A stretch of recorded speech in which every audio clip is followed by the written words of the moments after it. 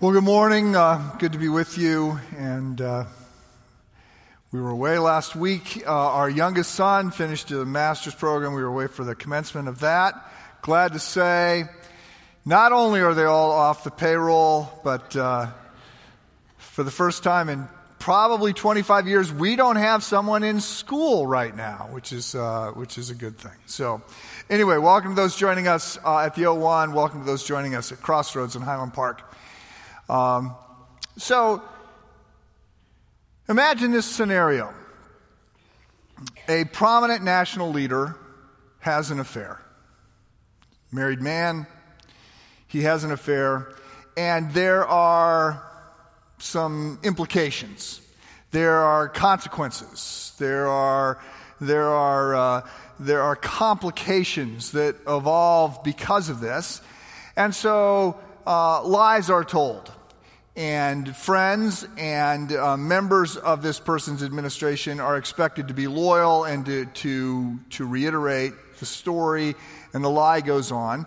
And for a while, it appears as though it may go away. But then something flares up, and an independent agent is commissioned to go in and investigate.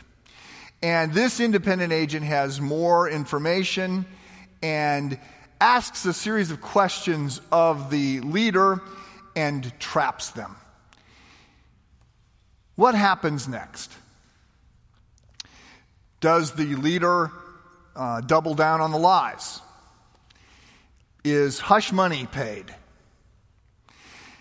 Is there a series of painful exchanges in which words like "is" get parsed and redefined? Is there a statement that is made that says, look, none of this affects my ability to do my job, and I intend to continue doing the job that I was elected or commissioned to do? Or does the person confess and publicly confess, and so publicly confess that they actually publish their prayerful confession, and the country is so moved that they publish this confession as a song that becomes one of their most prominent national songs? Now, I'm obviously mixing a lot of history. It's not hard to imagine a prominent leader having an affair. These kinds of things happen quite frequently.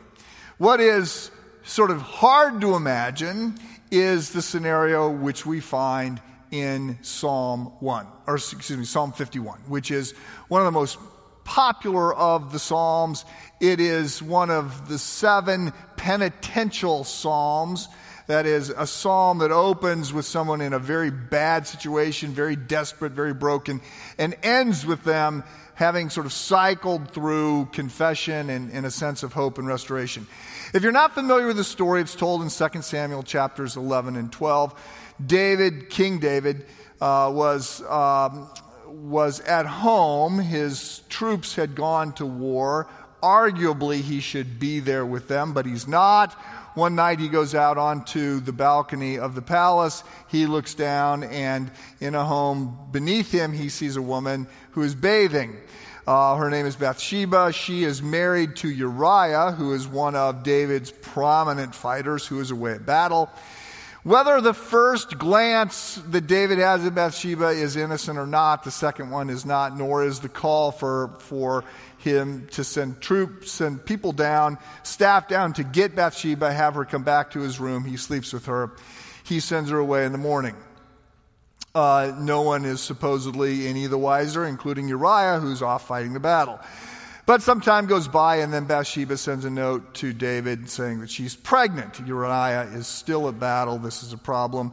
So the cover-up ensues, and there's a series of efforts to try and hide what has happened. They ultimately do not work, and so David orders the murder of Uriah, and after Uriah is killed, he takes Bathsheba as his wife. And again, it looks as though this cover-up is going to work. And then Nathan, a prophet, is sent in by God and confronts David. And David sort of walks into this trap, and then finally he is caught, he is exposed. And it's at this point that, again, you would expect that he would lie, or that he would punish Nathan, or any one of a number of things might happen. But in fact, what does happen is that we get this very public confession. Psalm 51. Now, so you know, there are lots of implications for Psalm 51. It's worth just, again, commenting that the Bible is a book full of scoundrels, including the heroes such as David, a man after God's own heart, or Abraham, or Moses, or Peter. Pick whoever you want to pick. They're all sort of exposed for being people who lie and who cheat and who murder, and all kinds of bad things happen, except Jesus, right? I mean, if the Bible was like most religious books, it's not just the religious leader himself, but all the people around him would be seen to be good and pristine and honest and kind, and Jesus would just be another one of them. But no, the Bible tells real stories about real people. It's also worth noting that the Bible has real, honest, sometimes shockingly scandalous prayers in it.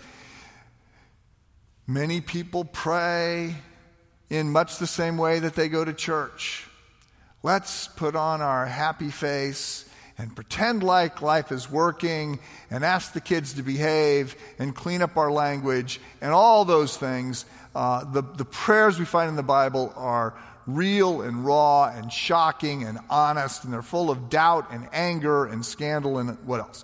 So there's a lot of things that we could look at here conceptually. I want to walk through a few of the key passages in this and have us think about how shocking this is and the counsel that we get from this psalm. So, have mercy on me, O God, according to your unfailing love. The psalm opens with the request that, quite honestly, the person making the request has no right to make. I mean, we just have to acknowledge it. Have mercy on me. You can't demand mercy or grace. And David is very guilty, but he is asking for God's favor, and he asks it in much the same way that the prodigal son will ask for favor from his father. And it's language that, on the one hand, seems very humble and broken. On the other hand, reflects our desire to sort of get everything we can, even when we're being humble. So the prodigal son doesn't say, Mr. Smith, I wronged you, I need to be treated like a servant. He says, Father, I'm your son and I wronged you, and I deserve, Father, to be treated like a servant. He's reminding his father of the relationship. And David uses covenant language here, covenant terms, hesed in Hebrew. He's like, he is appealing to the covenant relationship that he has, that he recognizes with God the Father. And it's a great example of the tension we live under, because when we get it, we have no right to come before God and to ask for forgiveness and to ask for favor and to ask for mercy. I mean, if we understand who we are and what we've done, this is crazy that we would just burst into the throne room of God and say, "Hey, I'm looking for favor here, and I'm going to use all the contractual terms that we have used." But that is part of the wonder of the gospel, right? We have no right, and yet we are instructed to do just that, to appeal to God and His relationship and His promises to us. Have mercy on me, O God, according to your unfailing love. Blot out my transgressions. Wash away all my iniquity. Cleanse me from my sin. So let me just, again, double down here on how shockingly surprising and unthinkable this psalm is in this book. Okay? Because you would not expect David to own up to his sin. He's the king. He's not even president. He's not even prime minister. He is king in a theocracy. He has been appointed by God. And there's a sense in which the other branches of government report to him. And he's a war hero. And I mean, he's got job security that nobody has. And you would expect him to just sort of say, okay, well, yeah, deal with this. I mean, I'm not saying it's right. I'm just saying people with a lot less power take whatever they want and brush it aside. So it's shocking that David will humble himself. It's additionally shocking that Nathan will go in and confront him. Because Nathan has no army. Nathan has no official power. You would expect Nathan's got to think, I'm going to be killed. You never wanted to be the prophet, right? There's 3 offices in the Old Testament: prophet, priest, and king. Yeah, you wanted to be king. If you couldn't be king, priest was okay. Nobody wanted to be the prophet because you got no friends and you're always pointing out things that people don't want to have pointed out to them. And so, it's a short life expectancy of a prophet. And here he is. He goes in and he confronts David. It's shocking that he confronted him. It's shocking that the Jews then publish this in their book. This isn't like the New York Times investigative reporter hoping to get a Pulitzer Prize doing undercover work. Right? This is the official document of the Jews. They're publishing this horrific scandal involving their key leader. So it's shocking for all kinds of reasons. I'm not saying it's right. I'm just saying we would expect it to be covered up. We would expect there to be some comment about, please respect the privacy of the king, and this is a family matter, and no one has any reason to be aware of what's going on. But that isn't what we get. And if we are paying attention, I think there are 3 key takeaways for us out of this today. First of all, it's important that we call sin. It's not popular. The term has fallen out of favor for at least 50 years. And what we hear are people making excuses. We don't talk about adultery as a sin. It's a private matter between consenting adults. If we're going to say something was a sin, it's usually talked about as a momentary lapse of judgment. Or it's nobody's business. Right? And how dare you imply this moral standard? And yet, in this psalm, 3 different Hebrew words are used to define sin. One of them talks about taking on a debt in front of God. One of them talks about personal wickedness. And the third term that is used refers to guilt. And it's guilt that set Freud off, right? I mean, so Freud would argue that the reason we feel guilt is because of this heavy-handed, sort of oppressive system that is forced down upon us. These definitions, these social constructs that get forced upon us by our family in part, but mostly by the church, and imply that we must conform. We've got to agree on somehow that we're going to tame our wild id, right? Remember id and ego and superego. We've got to tame our wild id, and so there's these rules that get forced on us. And if we buy these rules, if we accept these rules, then we are going to live as repressed people, and we're going to have wild dreams, and we're going to have Freudian slips, and all kinds of stuff is going to happen. And eventually, if we don't sort of make peace with this, then it leads towards a neurosis, right? We're going to be mentally ill if we don't break free of these social constructs that get forced upon us. So let me just note, guilt is a tricky topic. Feelings of guilt are tricky because some people feel guilt when they shouldn't. Other people don't feel guilt when they should. And we need each other to sort of figure out some of this stuff in terms of our own life. But I don't want to lose our way here.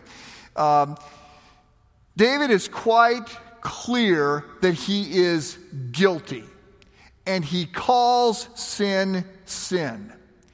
And it's imperative that we learn to call sin, sin, in part because if it's sin, there's a solution for that. Okay? If this is the way your parents messed you up, then you might just have to live with that. If this is just feelings that you have, then you might have to live with that. If it's sin, then Jesus will take care of sin. So it's important that we call sin, sin. But it's also important that we recognize all the forces against us doing that. I remember, this is decades ago, I was a college pastor, and the college ministry leaders there's 4 or 5 different groups. We were called in by one of the associate deans. And there was some issue. It didn't involve our particular the ministry I was involved with. But we were all in there, and we were sort of getting scolded for certain things that had been done or said. And it led into a very predictable conversations that we would have every year, in which the argument was made that as campus ministers, we had to understand the need to be neutral. We had to be neutral. And in this particular situation, a student had gone to see a counselor, and the counseling relationship somehow wasn't working, and the student was asking for a Christian counselor. And the university, a state school, was obviously, they didn't know what to do with this, right? They had a student asking for a Christian counselor. And so I remember being asked, they go, so what is a Christian counselor? Like, how does that even work? And I said, well, so a Christian counselor would be looking at all the tools of counseling and therapy as well. But there is a worldview that is assumed. We all have one. You have one. I have one. And the Christian worldview would say that perhaps the reason that this student is struggling with guilt and shame is because she's guilty. And she needs forgiveness. And the associate dean said, okay, you can't impose your views. You have to be neutral. And that led to the conversation that we always had, which is, okay, you claiming to be neutral is not a neutral claim. You understand, you're forcing your worldview on me, and you say that you're being neutral. You're not being neutral. This is a very new thought that you are trying to interject. And so that's where we spent the next 10 years trying to resolve that one, always with the university saying, you must be neutral, and me saying, there is no such thing as neutrality, but whatever.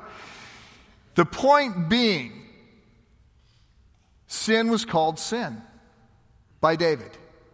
He said, I am guilty. I have committed a sin. And we've got to get to that point in order to get on the other side of it. And it's important, and this is the second point, it's important that we understand the condition that the Bible says we are in. Sin is not an act. It's not described as so much as a failure to act either. Sin is a condition of brokenness that we have inherited because we have fallen short of the glory of God. And we are born broken. There is a rebellion that is going on, and we have to understand we're not starting in a neutral place. We're starting broken. And this is crazy talk, but David says it here in verse 5. He said, "In sin did my mother conceive me," and this does not have anything to do with the fact that sex is sinful, marital love is celebrated. This is not going there. David is recognizing that we're not called sinners because we sin. We sin because we are sinners. It is a condition of brokenness that runs that deep. And you'll notice as people throughout time discover this and write about this, there's always some sort of shocking comments that get made. For instance, one of them we see in the book Confessions by Augustine. So Augustine talks about stealing pears from a neighborhood farm. And he says that when he looked at it, he realized how shocking it was because he didn't even want the pears. He said, I realized I am stealing these pears without having any reason to do so because they were not good pears and I wasn't hungry. He said, I realized on reflecting on that I just wanted to rebel. I just wanted to be in charge. I did not want to have to try and appease anyone but myself. C.S. Lewis writes about this. He says, when I finally got around to examining my own heart, what I discovered was a zoo of lusts, this bedlam of anger, right? This inner state of turmoil that was going on in my heart. He goes, it was shocking to me because I had not ever seen it before. And so I want to say we need to understand that people will come slowly to this understanding that the problems that I have run so much deeper than I ever imagined. And I need help. I can't simply try harder and be good. What we get with David is not asking for another chance. What we get for David is not resolve that he's going to try harder to be good. What we get from David is this understanding, I am broken at a very profound level and I need God's mercy and grace. That's the only way forward. So, it's important that we understand exactly our condition. The problem we face is sin, and the sin runs deep. And that leads to the third and final point that I want to make, and that is that what we need to do is we need to repent. And that means that we need to acknowledge as much. We need to own this. We need to stop blaming anyone else, any circumstances, anything else, and say, inside I've got issues, and I need help on these issues. Now, there are lots of reasons for repentance. First of all, it just reflects reality. Secondly, it's very attractive to be around somebody who will repent. I'm not talking about somebody who is morbidly self-consumed with shame. Right? That's not what we're called to. Humility is not somebody going around talking about how bad they are. When you're being humble, it's not that you're constantly reflecting on how bad you are. You just stop reflecting on yourself. Right? It's not thinking less of yourself. It's thinking of yourself less. And it's very attractive to be around somebody who's just dropped that guard. I had a friend who was on staff at a campus ministry at Harvard. When Billy Graham came and he spoke at the law school, my friend was there, and he said that Dr. Graham gave this initial presentation, and then it opened it up for Q&A. And he said the room was hostile. And as soon as he finished his prepared remarks, one of the students jumped up and said, Dr. Graham, your organization is full of hypocrisy. You held segregated crusades in the South in the 60s. And how dare you do that? How dare you come forward? How dare you claim to be a man of God? All these things. And my friend said, he's like, oh boy, here we go. And he said, Dr. Graham did something amazing. He said, you're absolutely right. And he says, that's not even the worst of it. He goes, I did other things that are worse than that. And he says, there's no justification for it. All I can do is say, I was wrong. I have apologized wherever I could. I want to apologize for you. Please forgive me. And he said, it just completely changed the dynamics in the room.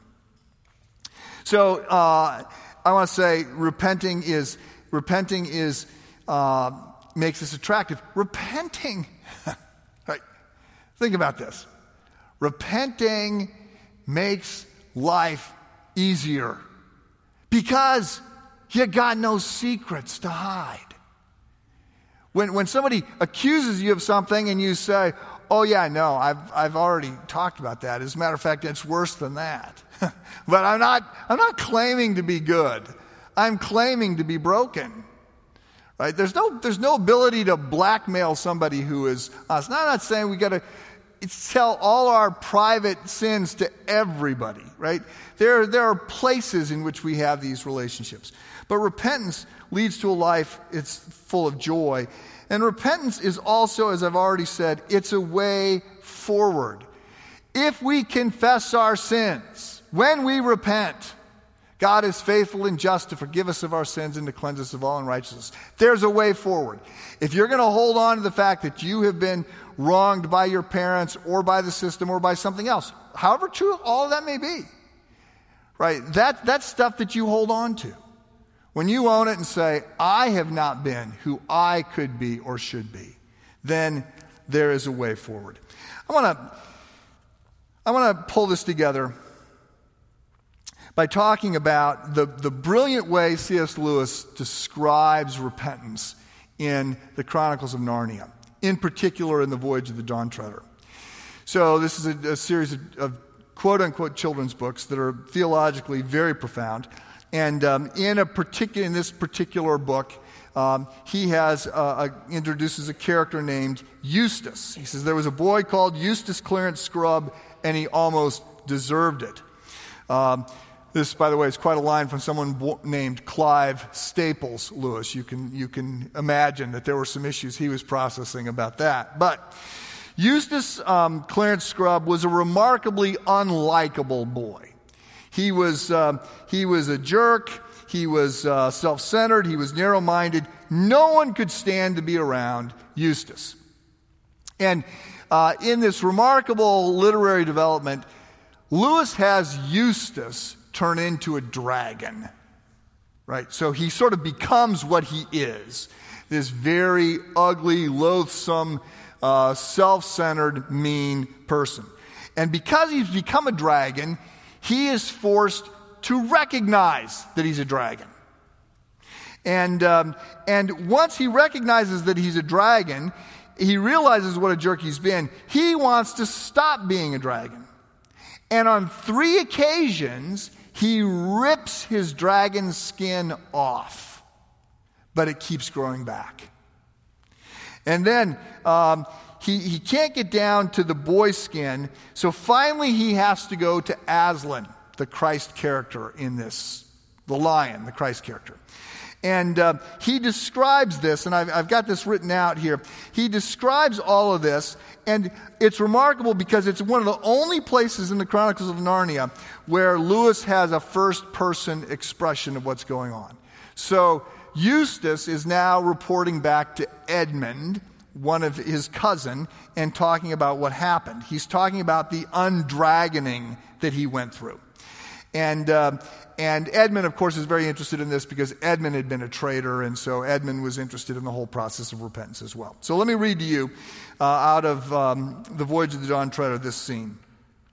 Eustace says, "Then the lion said," but I don't actually know if he spoke, but he said, "You will have to let me undress you." I was afraid of his claws, I can tell you, but I was pretty nearly desperate now, so I just lay flat on my back and let him do it. The very first tear he made was so deep that I thought it had gone right into my heart. And when he began pulling the skin off, it hurt worse than anything I ever felt.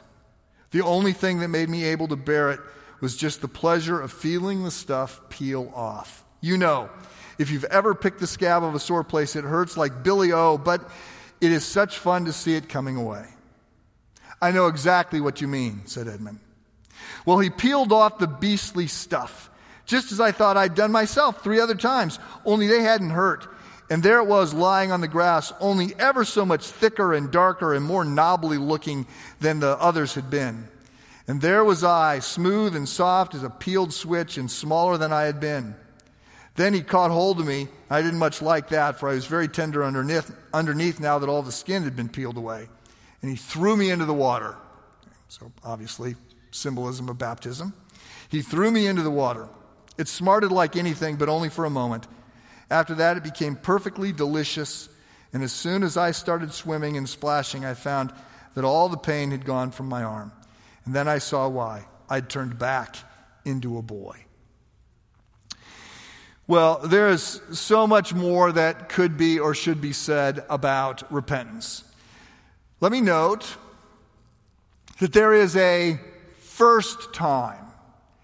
And a first-time repentance is really the same thing as coming to faith. It's owning that the sin goes deeper than I can fix. And I need help. I need a Savior. I need to be forgiven. I need God's mercy. And I am going to come completely clean and confess that that's how desperately broken that I am, and that I am turning to Christ to be that. The second thing we need to understand about repentance is that it's never a one-time event. And so in the Chronicles of Narnia and the Voyage of the Dawn Treader, Lewis will say that after that undragoning experience, that Clarence became a very likable boy. Not perfect. He had times when he went back to being his old self. But they didn't stay long, and he got better and he became friends with the other boys. Martin Luther will write and say, all of life is repentance.